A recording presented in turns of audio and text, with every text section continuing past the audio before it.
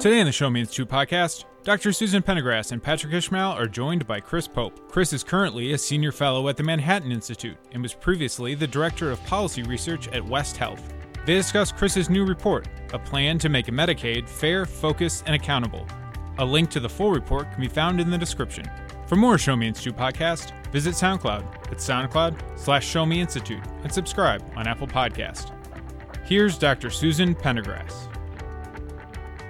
Well, I'm really happy to talk to you this morning. Chris Pope, Manhattan Institute, you have a paper that came out today, and it's basically about an innovative idea around Medicaid. And in Missouri this past summer, for sure, we heard a lot about Medicaid because there was a proposal on the ballot to expand it. There was conflicting numbers as to whether it would cost money, save money. To me, anytime that we have to pay money out of pocket, it seems like it costs money, but there was this idea that maybe it would save money. And the Show Me Institute, we tried to make it clear to folks that this is going to be very expensive at a time that we probably can't afford it.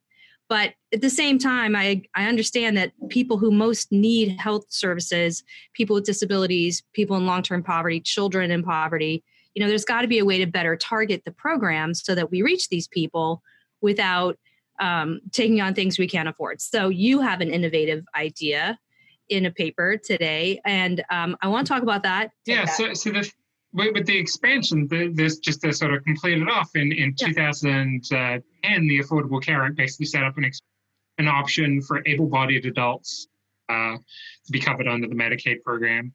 And instead of the usual providing $1 or $3 for every dollar the states spend, to get every state to join up, they said, okay, let's do $9. Wow. For every dollar that the states spend. And that obviously is an extraordinarily good deal that you don't really get if you're a state from any other government program. Yeah. And yet, it's complicated, as I'm sure you realize in Missouri. It's just because you're given $9 for every dollar, does that necessarily mean you're saving money overall? Is this basically giving people care who otherwise would have had private insurance? Right. To what extent is this extra money for things that states would otherwise be doing or that they wouldn't otherwise be doing? And that can end up being more costly. So it's not as straightforward as was initially thought. And it was, of course, initially thought that this was going to be mandatory for states. Oh, yeah. Until the Supreme Court ruling in 2012. So the idea initially was that it was going to be the deal that the federal government picks up 90% of the cost, but it wasn't thought that states would get to choose. This was just the way it was going to be. Gotcha. Well, and that kind of brings us to your paper. I mean, what your paper, which is on the Manhattan Institute website, we'll link to it on our page as well, but it's called A Plan to Make Medicaid Fair, Focused, and Accountable. And one of the main points that you advocate for is moving a lot of that spending and a lot of that administrative responsibility from the states into the federal government. Can you talk a little bit about why you are proposing that? Because when I first saw, I think, an article from you a couple months ago, it was referred to me by Elisha Palis, who's a colleague of ours here. And I read it and I was like, well, that actually kind of makes sense because states don't necessarily have as much flexibility to innovate and really try to get control of costs. And the cost to the state of Missouri is almost about 40% of the budget here. So what is your reasoning for wanting to move a lot of those costs and administrative responsibilities from states into the federal government? So something that I think has traditionally been played down in the Medicaid context is that there are two kinds of Medicaid spending. There's mandatory spending and there's optional spending. So there are groups of beneficiaries that if you're a state and you set up a Medicaid program, that you absolutely need to cover these people.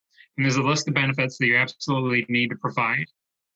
And then there's another list of benefits that you can provide and claim federal funds for, and a list of beneficiaries that you can expand eligibility to and can claim a match for providing services to these people as well. But the funding and the eligibility criteria are kind of mixed together. So there is this basic fundamental tension in the Medicaid program that the states are in charge of managing the whole thing and setting all the eligibility and essentially determining to some extent the costs that are incurred. But most of the costs are borne by the federal government. And so that's like a classic moral hazard situation where you got one party that's bearing the costs, the other party that's in charge of managing it, and there's no clear allocation of responsibility. And when you think about the program, there is at the same time the sense in which the states are completely constrained, that they absolutely have to cover these mandatory beneficiaries and they absolutely have to cover mandatory benefits. And so in a recession, you see Medicaid caseloads increase. And just when states can't afford to spend more money on the Medicaid program, they have to spend more money on these mandatory beneficiaries because the caseloads are increasing.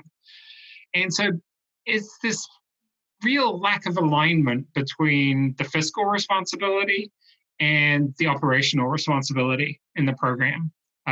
States are kind of fiscally partly responsible for a minority of the funds, and they're operationally responsible for most of the implementation, but then they're constrained in some ways.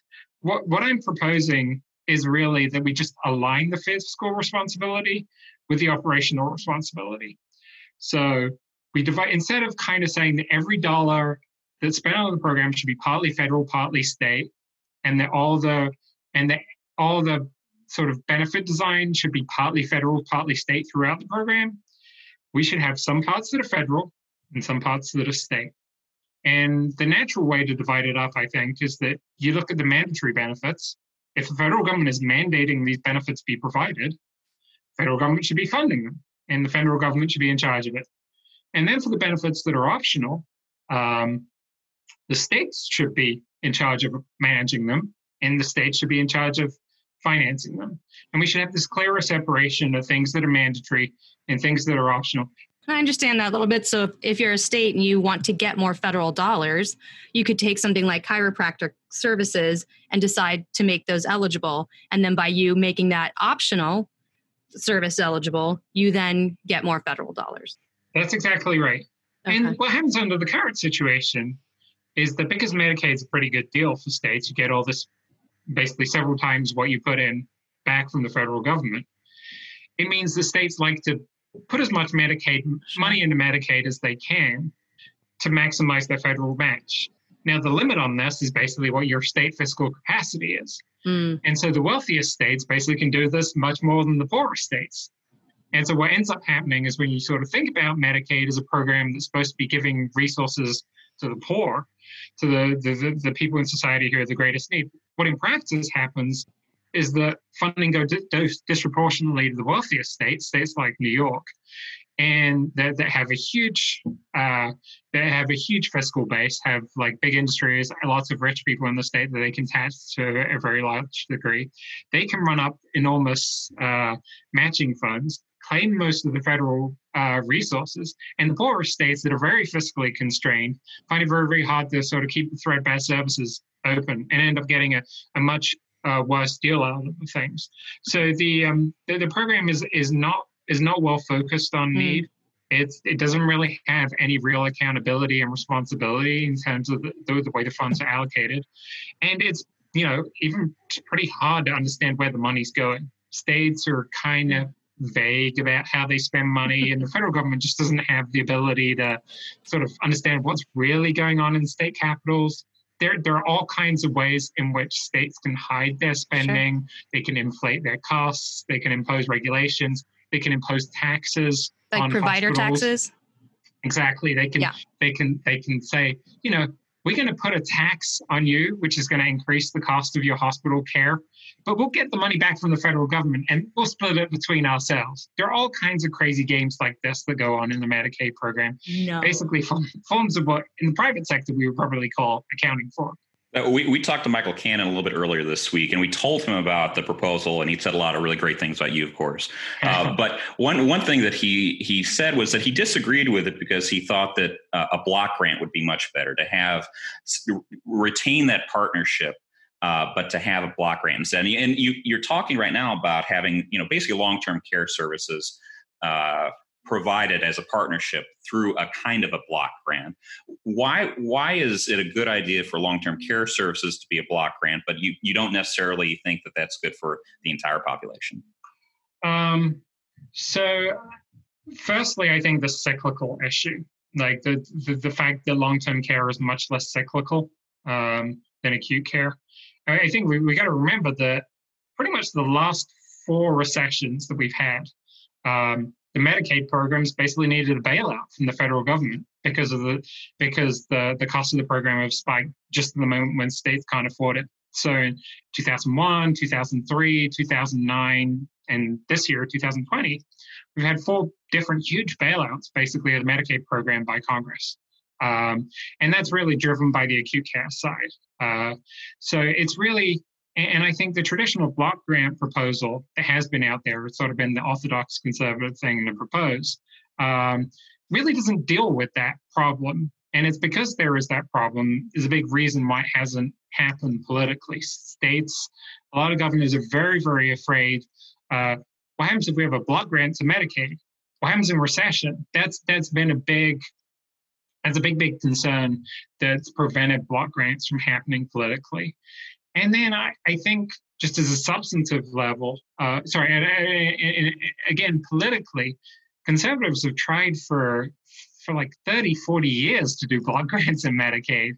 What's the hope that maybe next time we'll get it through? I think sort of politically, you kind of look at it and you think we're probably further away from being able to block grant the program than ever before. It's time to sort of have a different approach to things. Time for a new idea and an idea that kind of acknowledges the reasons maybe the block grants haven't happened. Like 40 years is a long time to keep trying the same reform idea.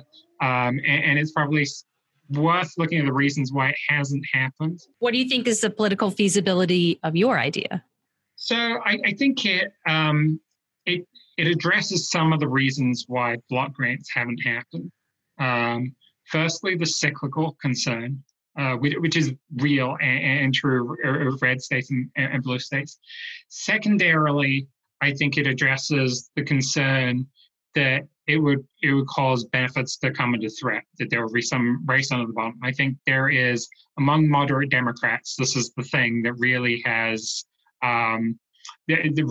made them allergic to block grants. They really think that it would just lead to like big holes in the benefits across the country, and that it's just an excuse to cut benefits. I think there is, among moderate Democrats, really some real acknowledgement of the fact that the program does have big flaws with just the lack of responsibility, the lack of accountability between the states and the federal government. And if there was a way to sort of acknowledge these concerns, there wouldn't be this complete down the line opposition to a reform that kind of gets rid of the moral hazard in the program. So I think that's a big part of it as well. I think if there was a piece by Zeke Emanuel in the New York Times about a month or 2 ago, kind of like suggesting the same sort of thing, that we should be thinking about Medicaid maybe federalizing it. And so I think there is an acceptance on the left that this might be a better way to run the program. And so there is room for picking up a little bit of bipartisanship in Congress that there just isn't in the block grant direction. So and so I understand your proposal wouldn't add any new enrollees to the program. It would just shift how exactly the program was managed, correct? That's right. But functionally, you basically have Medicare for traditional Medicare for those who are traditionally in that population, but then Medicaid would kind of operate like Medicare for those who are low incomes. So there is then, of course, the folks who wouldn't qualify for either program currently, and so I think that brings forward the question of how do you provide services for the people who are, otherwise middle class? And one proposal that has been brought up is one by Stuart Butler from Brookings, and it's this idea of Medicare Advantage for all. And I bring up that kind of space in between the Medicaid population and the Medicare population, because if both populations are more or less managed like Medicare, it does seem like progressively you're going to end up having that gap filled with something. And the more it looks like Medicare on those ends, the more it's going to look like Medicare in the middle as well. What's your view on Medicare Advantage? Is that a good idea? Or Medicare Advantage for all, is that a good idea, a bad idea? Where do you stand on that? Yeah, well, I definitely think that Medicare Advantage is in some ways the best working part of the American healthcare system. Like, it really is a competitive market. There's a lot of innovation. Plans are really responsible for the beneficiaries that are involved. Individuals really are in control of the plans that they choose. It's not like the employer-sponsored market where your company, your HR department tells you what the healthcare plan is, and that's going to be the healthcare plan whether you like it or not. And a Medicare Advantage, you really get to choose the plan, and the benefits are really up to you. And that conceptually, the individual being in charge of picking their plan is definitely the way that I think we should be going. So I think at the high level, kind of conceptual level, the idea of individuals being in control of plan choice and moving away from employer-sponsored coverage, I'm definitely sympathetic to that. The details of Medicare Advantage, as opposed to the exchange as they're currently designed, I would say that there are two big differences between Medicare Advantage on the one hand and the way the exchange currently works. One is the fact that the exchange is mostly funded by premiums. Like you're unless you're subsidized, and even if you're subsidized, the subsidies tail off depending on your income. They're income contingent subsidies. And a Medicare Advantage, there isn't. If you're wealthy or if you have a higher income or a lower income, your contribution is the same. So whereas on the exchange there is a premium which you're going to be paying essentially full freight if you have a middle or upper income, and even if you have a lower income, you're going to be paying a substantial premium. So there's a distributional issue to it, like the federal government or taxpayers are basically picking up the cost of upper income people more under Medicare Advantage than they are under the exchange currently. And then the second big difference is provider reimbursement rates. Like hospital rates are basically strongly influenced or affected by statute under Medicare Advantage in a way that they're not in the exchange. And this is really important as a kind of under the hood type issue. It basically means that a Medicare Advantage plan, if it leaves the hospital out of its network, the hospital is required to pay to accept Medicare rates and treat that patient for Medicare rates. And Medicare rates are much lower than commercial reimbursement rates for hospitals, especially. And so this basically gives the Medicare Advantage plan the ability to threaten to leave the hospital out of network if you don't give me that basic same rate. And so the Medicare Advantage plans can pay hospitals much less than an individual market plan, say, would currently be able to. So I have two quick questions, and I know we're taking a lot of your time, but the first one is, do you think that your proposal will save taxpayers money, or do you think it would have no effect on making healthcare in this country cost less, whether taxpayers or to the public at large? Well, I feel like there's a sense in which Medicaid spending is almost locked on autopilot from the federal government's point of view. The states decide how much gets spent on the program, and the federal government's kind of locked in to basically put over the money, whether it's good value or bad value. And I think there's a real sense in which if the federal government is deciding exactly what the money is being spent on, that it's viable to spend,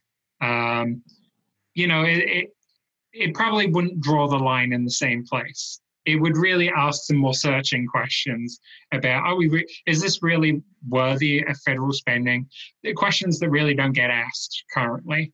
And especially in the most expensive states, if you think of the states like New York that are spending more than twice as much per person as other states, that just wouldn't happen if the federal government was directly in charge. Like every state would get a similar deal out of the program, and likely the lower spending states would get a better deal than they currently are. But there's no way New York would continue to get more than twice as much as most other states. And lastly, this is largely a federal reform. I mean, obviously has the state angle, and the state would be doing a little bit less in this Medicaid proposal. But apart from Medicaid and apart from Medicare and apart from the federal government, what do you think that states can do on their own right now to make healthcare more accessible or more affordable? I mean, that's certainly something that the Show Me Institute focuses on. And usually we're talking about supply side reforms like licensure reciprocity or scope of practice expansion. In your view, what is it that states can do now to try to make care a little bit more, a little bit less expensive, and a little bit more available for Missourians? Yeah, I think states are very much boxed in by federal law. Unfortunately, I think at the end of the day, states have a lot of freedom to make things worse, but not much freedom to make things better. So if there are plenty of rules like certificate of need laws, scope of practice laws. The states, if they do the wrong thing, can make healthcare a lot more expensive. But if you get rid of those and basically allow markets to work, ultimately states are still very, very constrained by mandates and national insurance rules, the federal tax code, which has a huge skew to employer-sponsored insurance. The high cost of employer-sponsored insurance is very little states can do to make that more affordable. Obviously, then you think about that half of the of healthcare spending is Medicare or Medicaid, and that comes with very, very tight rules, essentially, in terms of how it's organized from the box in states. So I think ultimately a fairly states, the ideas that are generally out there at the state level, the menu of options that you guys are probably more familiar with than I am. I think a lot of the ideas that get talked about in terms of supply side reforms are the right ones, but there's a limited ability to really kind of tackle the fundamental cost drivers, which are ultimately the rigidities are set at the federal level, and ultimately the best performing state and the worst performing state. They're probably the difference probably isn't that great. The difference is more systematic at the federal level, just because of the nature of the tax code, the nature of federal insurance regulations, the nature of federal entitlements, kind of boxes in the states and kind of leaves them limited scope to improve on things.